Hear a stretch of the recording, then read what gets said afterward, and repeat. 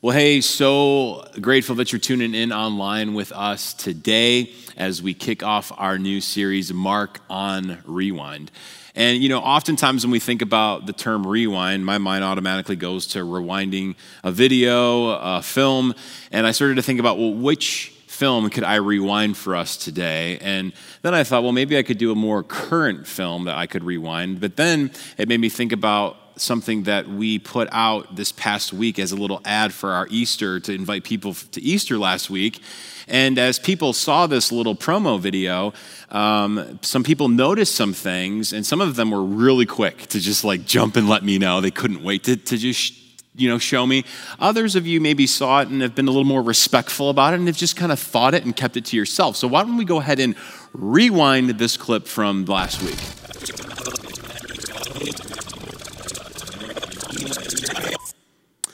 And this is the spot where everyone has just been so excited to point out to me this little spot right here, trying to say, 40s haven't been going too well for Travis, and looks like, he's having a little balding issue going on. And I just want to let everyone know, that is not balding, You can just, listen, this is called colicking. This is called, I've been spiking my hair for 18 years, since I was 18 years of age. And, after you do something for a while, it just kind of happens. And I can just hear some of you over the video or over, wherever you're listening thinking, sure, Travis, just go ahead and keep living in denial.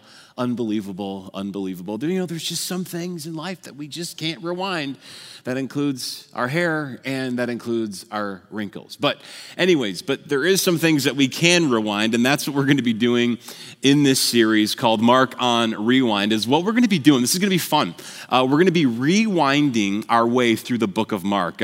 This idea came in my mind months ago about wouldn't it be cool after Easter if we took one of the Gospels, the story of Jesus, and literally went backwards and studied it backwards through the lens of the resurrection. Because, most of the time as we read through the Gospels, read through the stories, we're going from front to finish, and the filter always is that Jesus hadn't died yet and Jesus hasn't rose from the dead yet. But now let's think about it from the perspective of what are these historical figures thinking now in light of the resurrection. For instance, let's bring up Joseph of Arimathea. Remember, Joseph of Arimathea was the one who provided the tomb for Jesus. He was rich. He was a respected elite businessman back in that day. And people thought he was probably crazy for doing that. But now, in light of the resurrection, what were people thinking about Joseph of Arimathea now? Did they respect him more, or did they push him away and reject him even more? But for him, he probably was thinking that was one of the best investments that I did, allowing Jesus to go and be laid into my tomb. Or what about the Roman guards who were guarding the tomb with the Roman seal? Besides fearing their lives from Pilate because of their failed attempt to guard the tomb meant that they would have to be killed for that, besides them fearing for their lives, did they ever get to the point of going you got to be kidding me, what a joke this Jesus is? Did it ever switch from going, you got to be kidding me, this Jesus was no joke, this Jesus was actually God? Or what about Barabbas? Remember, the figure of Barabbas was the murderer who traded places with Jesus. At one point, it was, you can either release the murderer Barabbas to be set free from the penalty of death, or release the innocent Jesus. And the crowd kept shouting, Barabbas, Barabbas, Barabbas, free Barabbas. What was now going on in his mind? As now rumors are spreading that Jesus, who took his place in death on a cross, is now literally has risen from the dead? Did he ever go from a lack of remorse in his spirit to a spirit of repentance and reverence? Did he ever get to the point to literally realize that Jesus not only took his place of physical pain, but if he put his faith in Jesus, that he took his place of eternal pain? Just unbelievable thinking about these figures in light of the resurrection. And so today what we're going to do is we're going to look at the figure of a lady who laid down specific things at the feet of Jesus. We see 3 different times in the Gospels how she would lay down specific things at the feet of Jesus. And we're going to see her perspective on Rewind in the light of the resurrection. And our goal, our hope, is that as we go through this historical dinner event that took place, that we would ask ourselves, what might we need to lay down when it comes to things in our lives? What might we need to lay down at the feet of Jesus? But before we begin this rewind of the book of Mark, I just want to pray for us as we dive in. Father, thank you for the resurrection. And as we rewind the book of Mark, help us to grab onto things that maybe we never thought about, to enrich our faith and strengthen our faith as we move towards you. Father, I ask that you would control my mind and speech as I communicate. And I pray this in the power of your Son's name, Jesus. Amen. Amen. All right, so hey, if you have a copy of the scripture, let's open it up to the book of, you guessed it, Mark. We're going to be in Mark chapter 14 today, and the reason we're skipping chapters 15 and 16 is because Mark chapter 16 was mostly about the resurrection, Mark chapter 15 is mostly about the crucifixion, and since we already just came off of Easter, and then we are just in this whole series on the crucifixion of the last words of Jesus, I thought it'd be good for us to just kind of jump right into chapter 14. And so here's where we pick it up right now, here in chapter 14, starting in verse 1. It says, "It was now 2 days before the Passover and the feast of unleavened bread. And the chief priests and the scribes were seeking how to arrest him by stealth." And that word stealth was literally like they were trying to bait him. They were trying to trap him, very sneaky, skillfully, and kill him. For they said, "Not during the feast, lest there be an uproar from the people." Now, I'm not going to go into too much detail on this, but the Passover and the Feast of Unleavened Bread was a Jewish tradition that still continues to this day. And these terms back then were used interchangeably, the Passover and the Feast of Unleavened Bread. And the reason why there would have been such an uproar is because it was in order for the men to come back to Jerusalem on pilgrimage. And so there was an estimated around this time around 2.5 million people were on pilgrimage to Jerusalem during the Passover. But now I want us to notice the chief priest and the scribes. The chief priest and the scribes, these weren't idiots, okay? These were intelligent people. They knew the Torah law like the back of their hand, but they also knew the Roman law. And so they knew how to get whatever they wanted to, even if that meant manipulating their moral compass to justify their moral compass. And what's sad is that we see these chief priests and these scribes using their gifts, using their talents for evil purposes instead of for God's purposes. They were using their giftings and their talents for evil purposes, their own purposes, instead of for God's purposes. I wondered, just thinking about rewind in light of the resurrection, I wonder how many of these priests, I wonder how many of these scribes actually got to the point to lower their pride and finally realize, oh my gosh, like we were a part.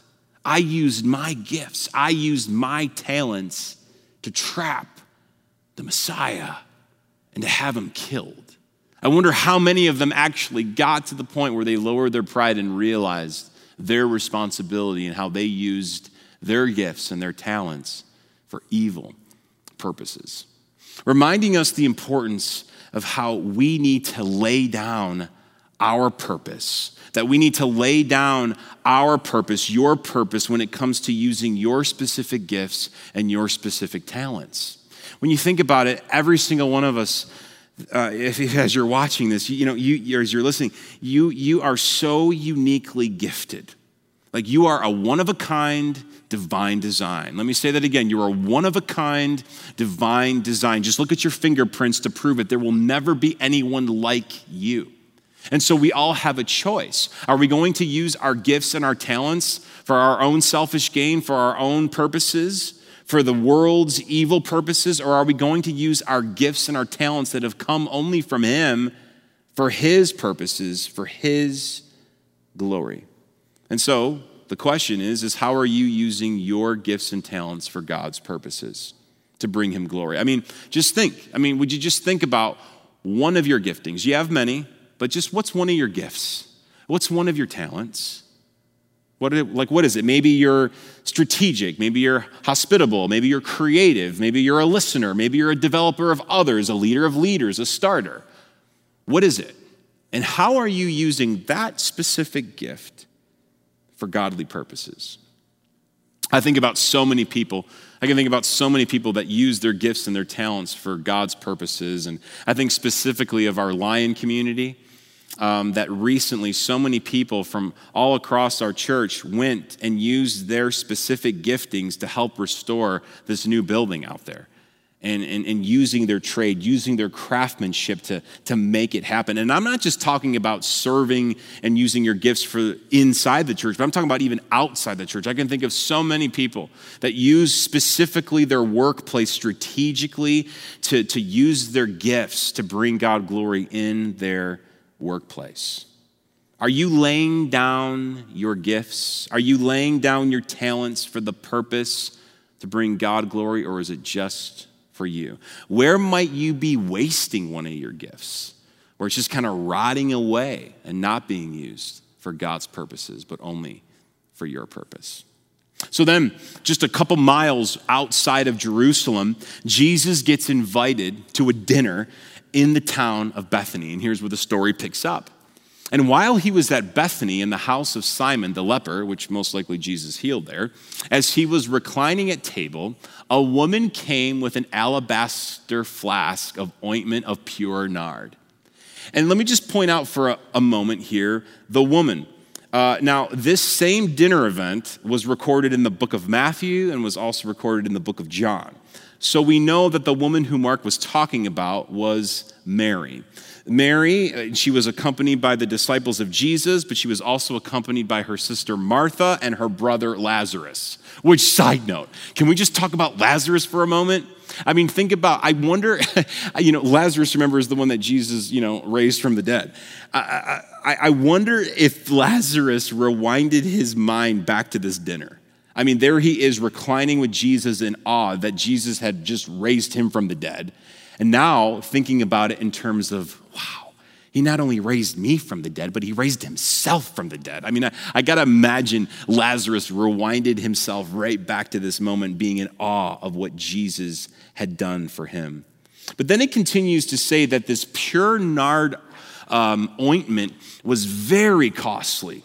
It was a very, very costly, unique oil that came from India. It was a very essential oil, which, I mean, who would have thought the essential oil business back in Jesus' time was booming, okay? Who would have thought? Which, just a little side note, just a little rabbit trail when it comes to the whole essential oil thing, okay?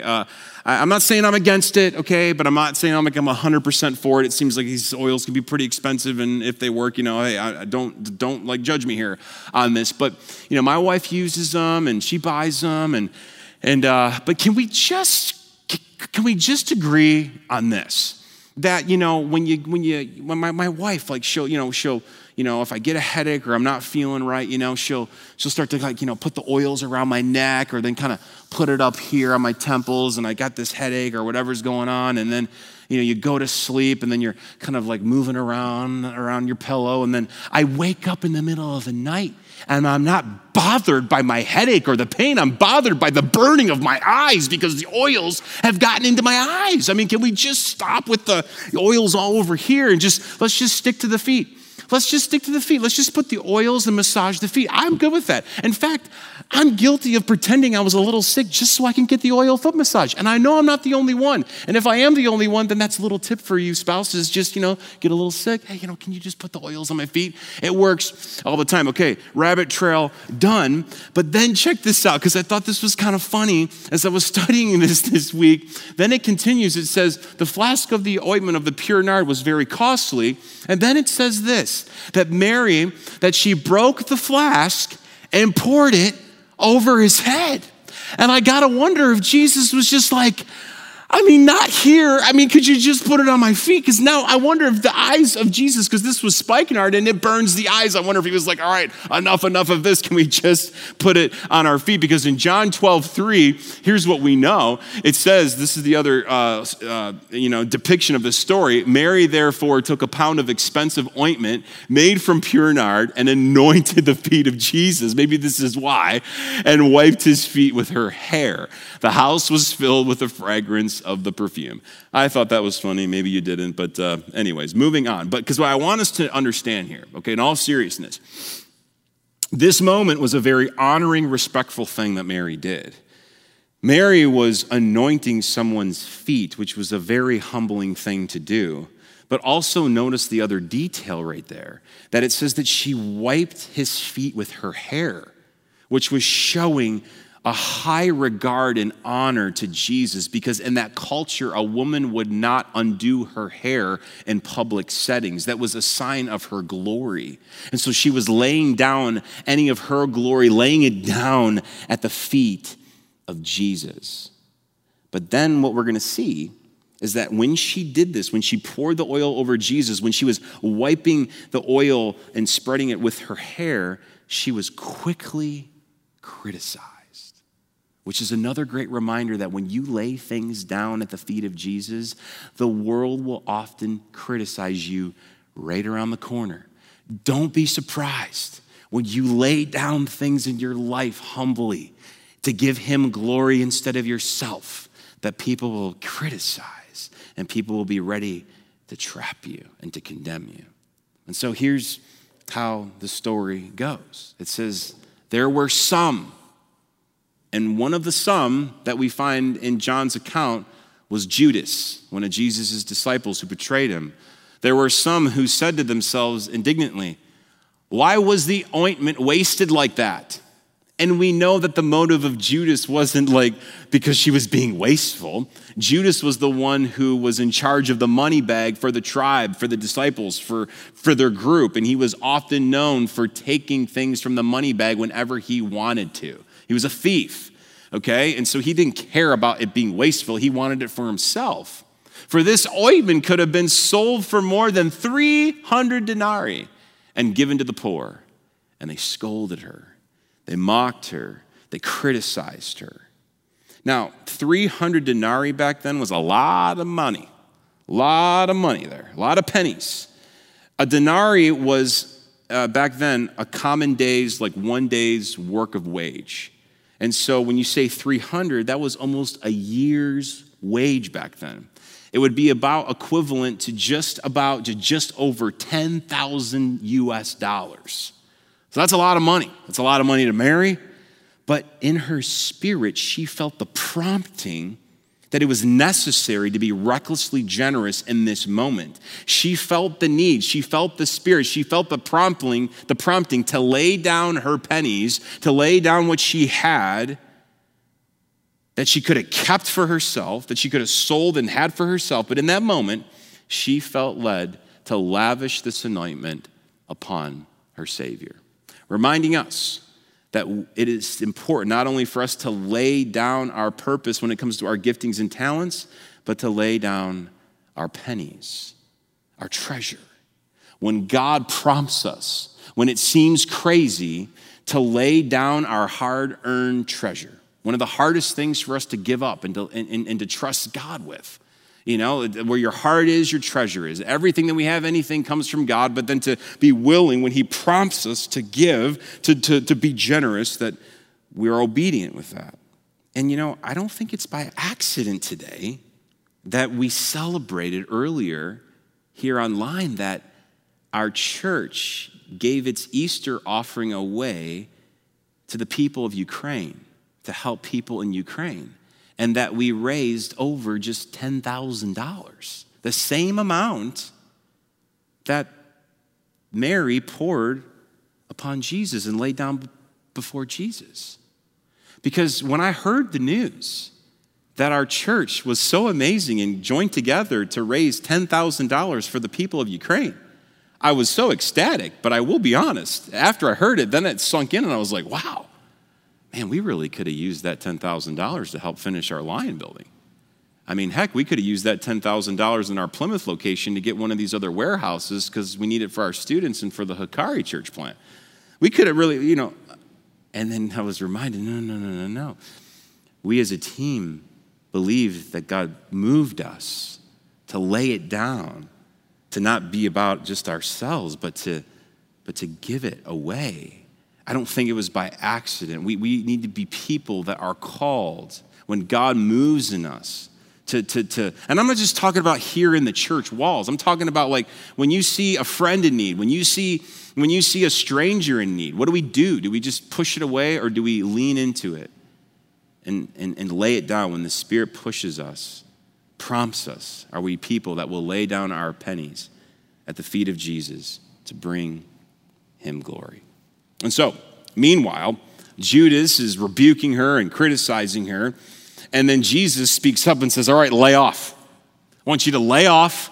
I want you to leave her alone. Lay off and leave her alone. Why do you trouble her? She has done a beautiful thing to me. For you always have the poor with you, and whenever you want, you can do good for them. But you will not always have me.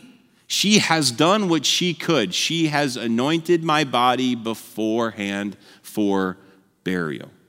And here we go.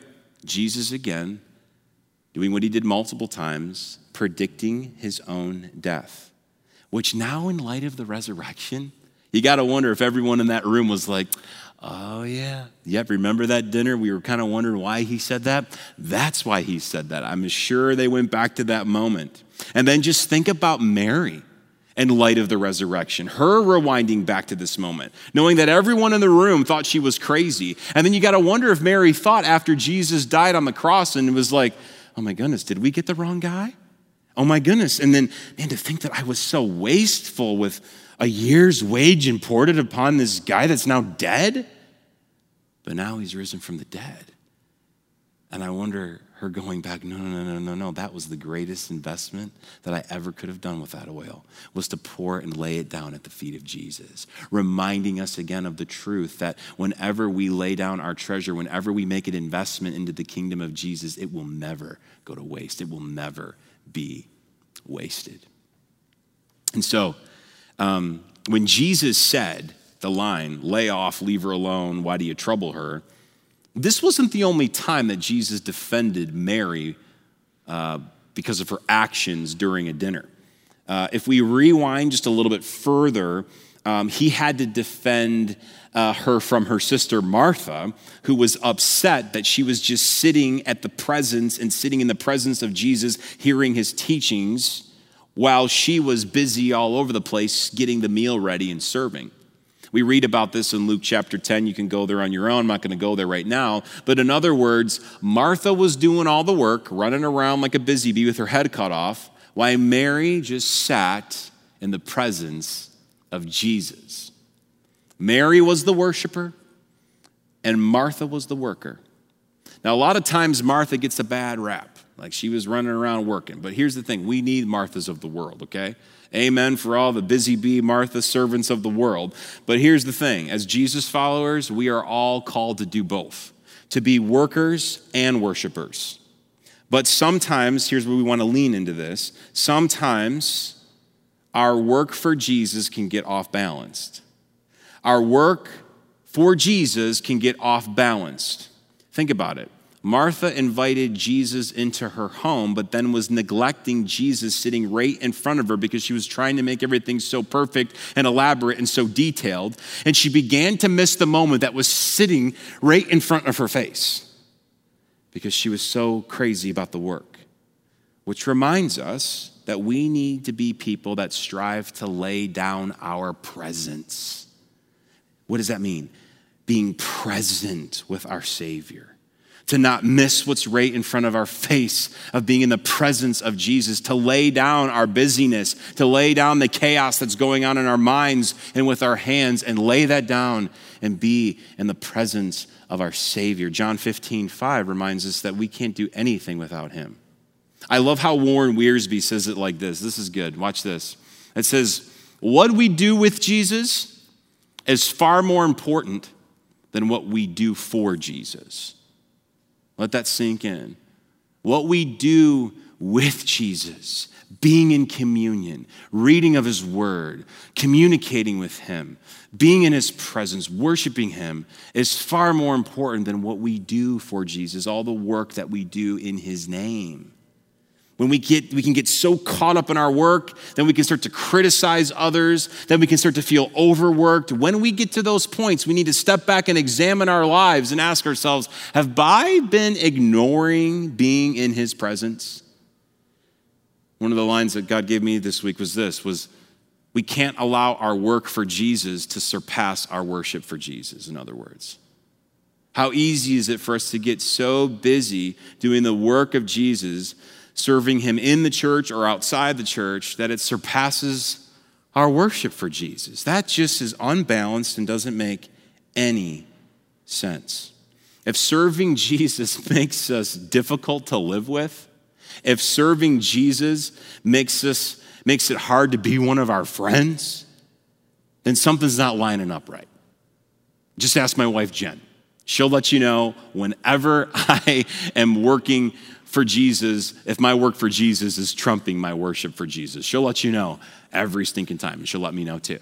But that's why I'm thankful I have a wife that pushes me to make sure that this is always going to trump this. What does that look like for you? Is your work for Jesus trumping your worship for Jesus? If that's the case, then you need to shift. You need to slow down. You need to shift and make sure that your work doesn't trump your worship in Jesus.